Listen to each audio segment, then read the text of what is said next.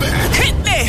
The 2022 State Fair Classic. Grambling State versus Prairie View A&M. Saturday, October 1st at the Cotton Bowl inside the world's largest state fair. It's going down! Are you ready?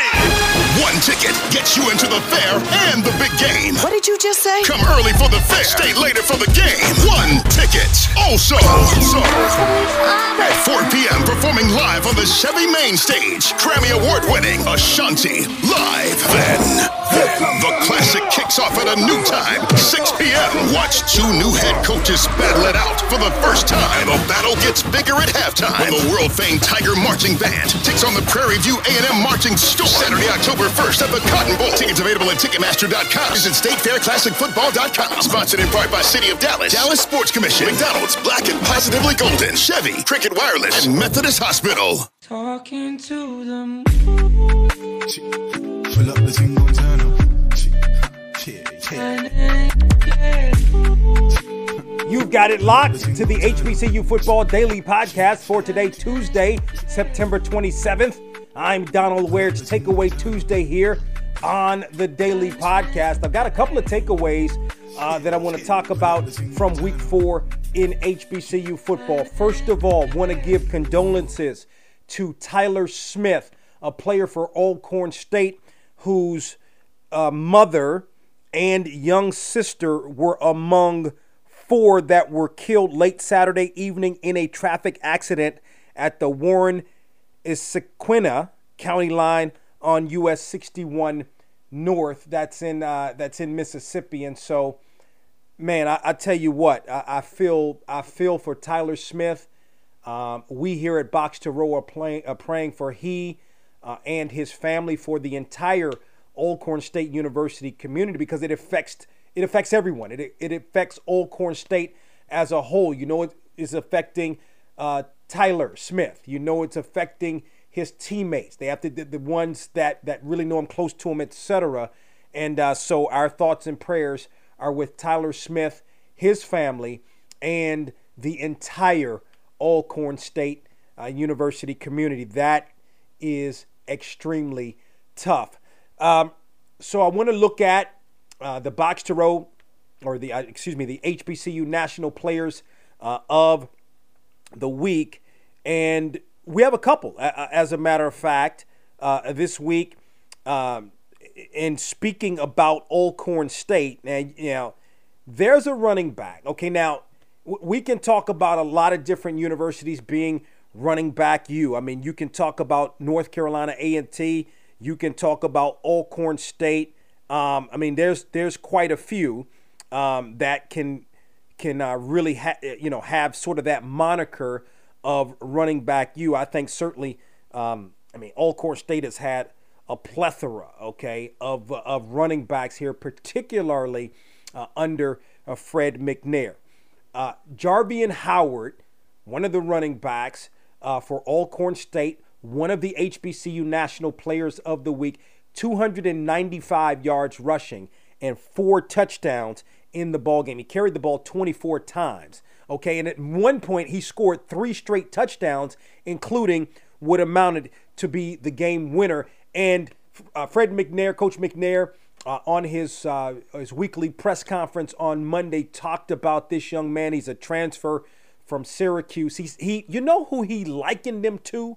He likened him to Earl Campbell and said the sky is the limit for this young man, and really thinks that he has the ability to really play at the next level. So Jarvian Howard, one of the Box to Row National Players of the Week. The other is Isaiah Freeman of Lincoln of Pennsylvania. He threw for 298 yards, 16 of 27 in terms of pass completions. He was also 2 of 4 for 48 yards on the last drive. Lincoln got a game-winning field goal as time expired. He had 318 yards of total offense. And then not only did he throw for the 3 touchdowns without a single interception, but he also had another rushing touchdown. So he was responsible for 4 touchdowns, right? So again, Isaiah Freeman, the quarterback for Lincoln of Pennsylvania, also the HBCU National Player of the Week. And I look at Lincoln. Lincoln has won a couple of ball games. Beat Johnson C. Smith, by the way, this past Saturday. So it's won a couple of straight ball games. Has Lincoln. I think Josh Dean is trying to turn getting that program turned around. Taking a look at the HBCU coaches and media polls, 1 and 2 in both polls. Jackson State and North Carolina Central. Jackson State and North Carolina Central, 1 and 2 in both polls. North Carolina Central and Jackson State both are 4-0 on the season. We still have remaining quite a few teams that are undefeated. We'll talk about those teams because that's one of my takeaways. Again, in the coaches poll, Alcorn State number 3, Prairie View A&M number 4, Hampton dropping its first game of the season. Hampton played Delaware, nationally ranked Delaware fell to the Hens, but Hampton rounds out the top 5 in the coaches poll. In the media poll, Albany State 3, Virginia Union 4, Florida A&M 5. Both of those teams moved up one spot from last week. So you can, and of course, you can check out the HBCU coaches and media polls on our website at boxtorow.com. So you have Jackson State, you have North Carolina Central, you have Benedict, you have Fort Valley State, and you have Langston and Virginia Union all remain undefeated. When is the last time we had 5 or 6 5? Wait, so let me recount.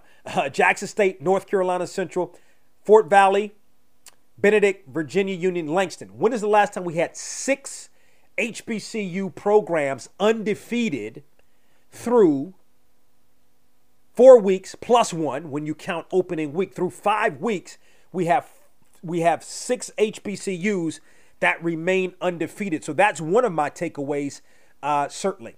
One of my other takeaways, North Carolina A&T's victory over Jackson State. As a matter of fact, that victory by the Aggies propelled the Aggies to number 8 in the coaches poll and receiving the most votes in terms of others receiving votes, receiving the most votes amongst others receiving votes in the media poll. It's a huge win. You're beating the defending champs. That's number 1. Number 2, it was a close game, especially, and it was really a close game throughout. The score was 41-27. A&T was able to kind of, in the second half, kind of maintain that 14-point lead when South Carolina State pulled to within 7. A&T went right back down and scored in the second half. I thought the turning point, there was a turning point in the game, and it's interesting because it seems like turning points for A&T winning against South Carolina State happened on special teams. Let's go back to 2015, a fake field goal when really South Carolina State had this game in the bag, tried to attempt a fake field goal. I mean, I think I'm trying to think if South Carolina State may have been up like 6-0 or something like that. I mean, it dominated the game. Fake field goal didn't work. A&T was able to come back, ended up kicking a field goal. It turned out to be the game winner because South Carolina State had one more opportunity and couldn't get a field goal to go. That was missed. So you look at that. I go back to last year, right? South Carolina State on a roll, a fake punt. Excuse me. Let me back it up. 2015 was a fake punt, okay? Last year was a fake field goal that didn't work. A&T ultimately wins the game. And then this year on special teams. So the score was A&T led 14-13 right before the half. South Carolina State was to get the ball to begin the second half. I think South Carolina State had a little bit of the momentum. A&T kicked off, having taken the lead, and then the returner for South Carolina State kind of bobbled the ball in the end zone instead of downing it. I think it hit him in the field of play. What happened? It hit him in the field of play. The ball went into the end zone. So if he gets in the end zone, downs it, it's a touchback. I don't know if he didn't know that or what happened, but he decided to bring it out. It was only able to get to like the 10-yard line. I think South Carolina State, I don't know if South Carolina State got a penalty. They ended up doing a kneel down. A&T used its timeouts wisely. As a matter of fact, A&T only had 2 timeouts, so South Carolina State could have gone into the locker room without really having to take a snap, but something happened. I'm not really sure. There was some kind of confusion. It wasn't the greatest officiated game, quite frankly.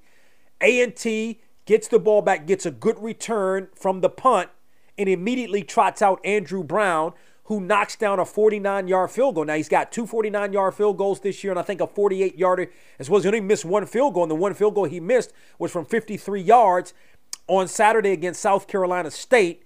Even that field goal had the leg, and it was close. So it's these mishaps by South Carolina State that seems to be costing the Bulldogs in this series.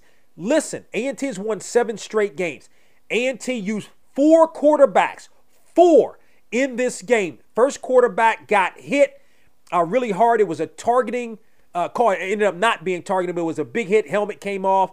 The penalty stood, but no targeting. But the quarterback was in concussion protocol. Next quarterback comes in, gets injured with his foot. Went off with an ankle injury. Jalen Fowler, who's been the incumbent quarterback, was the veteran quarterback from last year, comes in and does a solid job. He's like 8 of 14, 2 touchdowns, no interceptions, did a solid job. But it was the running game. Much like South Carolina State was able to run against A&T last year, A&T was able to run against South Carolina State this year. You look at Bayshaw Tootin, had a phenomenal game, had 2 rushing touchdowns, had another passing touchdown off of a shovel pass. He was unbelievable in the ball game. And the A&T defense held South Carolina State to 12 yards rushing. No Kendrell Flowers. Kendrell Flowers did not play in this game, and I think that was big also. Now I'm going to tell you, B.J. Davis, the linebacker for South Carolina State, and now listen to me. I watched Javon Hargrave play. I watched Javon Hargrave in 2014 as an interior lineman. Register 6 sacks against Bethune-Cookman in a big win for South Carolina State, who I don't know if the Bulldogs were down that year, but it's definitely a game Bethune-Cookman should have won. I think Bethune-Cookman was favored in that game. It was a better team, and South Carolina State pulled it out. I watched Shaquille Leonard play for 4 years and called games for 4 years of Shaquille Leonard, right? B.J. Davis is, he makes as many plays, more plays, I'm going to say that, than those guys. He had, I think, 15 tackles in the game. He was all over the field in that football game. And that was a big win, I think, for A&T going now into Big South play. For South Carolina State, still doesn't hurt South Carolina State. Remember, South Carolina State was 5-5 going into the last game of the season against Norfolk State. If Norfolk State had won that game, no, it didn't matter. That game didn't matter. So South Carolina State had already wrapped up the MEAC and really, I don't even think played a lot of his players. Still ended up winning that game 6-5 and then beat South Carolina, beat Jackson State in the Celebration Bowl to go 7-5. But we're seeing a South Carolina State team that maybe not much different than last year in terms of some of the outcomes and where this team is, where the team is 1-2 right now. The University of South Carolina on the horizon. I think Virginia University of Lynchburg after that, and then getting into MEAC play to close out the season. But, I was surprised. To be honest with you, I was surprised. And quite frankly, I thought, on paper, maybe that South Carolina State was the better team coming into that football game, but A&T was able to pull it out. So that is another one of my takeaways. Another takeaway, Bethune-Cookman with a big win over Grambling. Okay, and so now, but everything's still ahead of Bethune-Cookman. I mentioned that Grambling had already had one loss in the conference, but that game against Jackson State wasn't a conference game. So this was the first loss for Grambling in the conference, but it's still big because you've got one loss now, whereas for Bethune-Cookman, everything is still ahead of it. This is the thing about Bethune-Cookman. Bethune-Cookman coming off a bye has been outstanding. This year, Bethune-Cookman won coming off a bye. Last year, Bethune-Cookman won coming off a bye. 19, Bethune-Cookman did not win coming off a bye. 18, Bethune-Cookman didn't have a bye. And 17, Bethune-Cookman won coming off a bye. But even in 2018, Bethune-Cookman that year lost its bye because it chose to use its bye week to play Nebraska, if you all remember that. I think they got a guarantee of like $800,000 or something like that. But even after that loss to Nebraska, which would have been Bethune-Cookman's bye week, still came back the next week and won. So Terry Sims really has his teams prepared coming off bye weeks. Bethune-Cookman coming into that game was 0-2 and was able to win that game coming off a bye week. Terry Sims has his programs prepared coming off of bye weeks. Did a really good job, and I think Bethune-Cookman, we're going to see a bit of a difference because, listen, playing against Miami, that's playing against Miami. Tough game. You lose to South Carolina State, who, yes, the defending champs.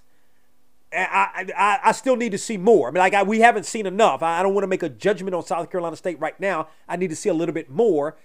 But from what I saw against A&T and Bethune-Cookman losing that game 33-9 to South Carolina State, I'm like, wow, that was a big loss. But again, bye week preparation, I asked Coach Sims about it. He just said this is a routine we've done every year. We go back to the basic fundamentals of the game. And obviously that has worked. Nothing different this year either. And that has worked. You're talking about 3 of the last 4 years where Bethune-Cookman has had a bye. It has won those ball games. And then even the year it didn't, it ultimately won the game the week after it was supposed to have had a bye. So I think that's magnificent and it's big and it shows the preparation that Terry Sims and his staff has to detail. All coaches say, bye week, we're going to do this. We're going to get back to academics. We're going to do all this. And then next week, it just doesn't work out.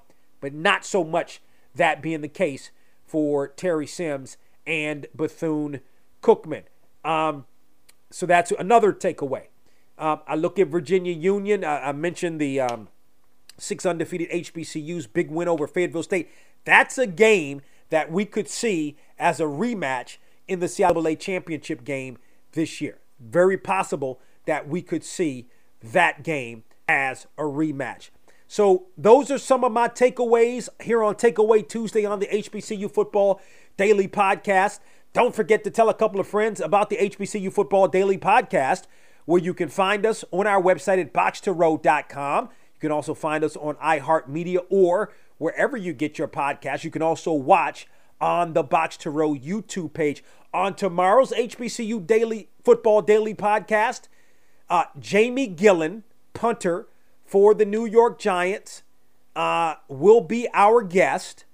And remember, he was the punter the previous 3 years for the Browns, was an HBCU All-American at Arkansas Pine Bluff. Got a good story, an interesting story. It's an interesting conversation, and we're going to bring it to you on the HBCU Football Daily Podcast on tomorrow. Talk with you then.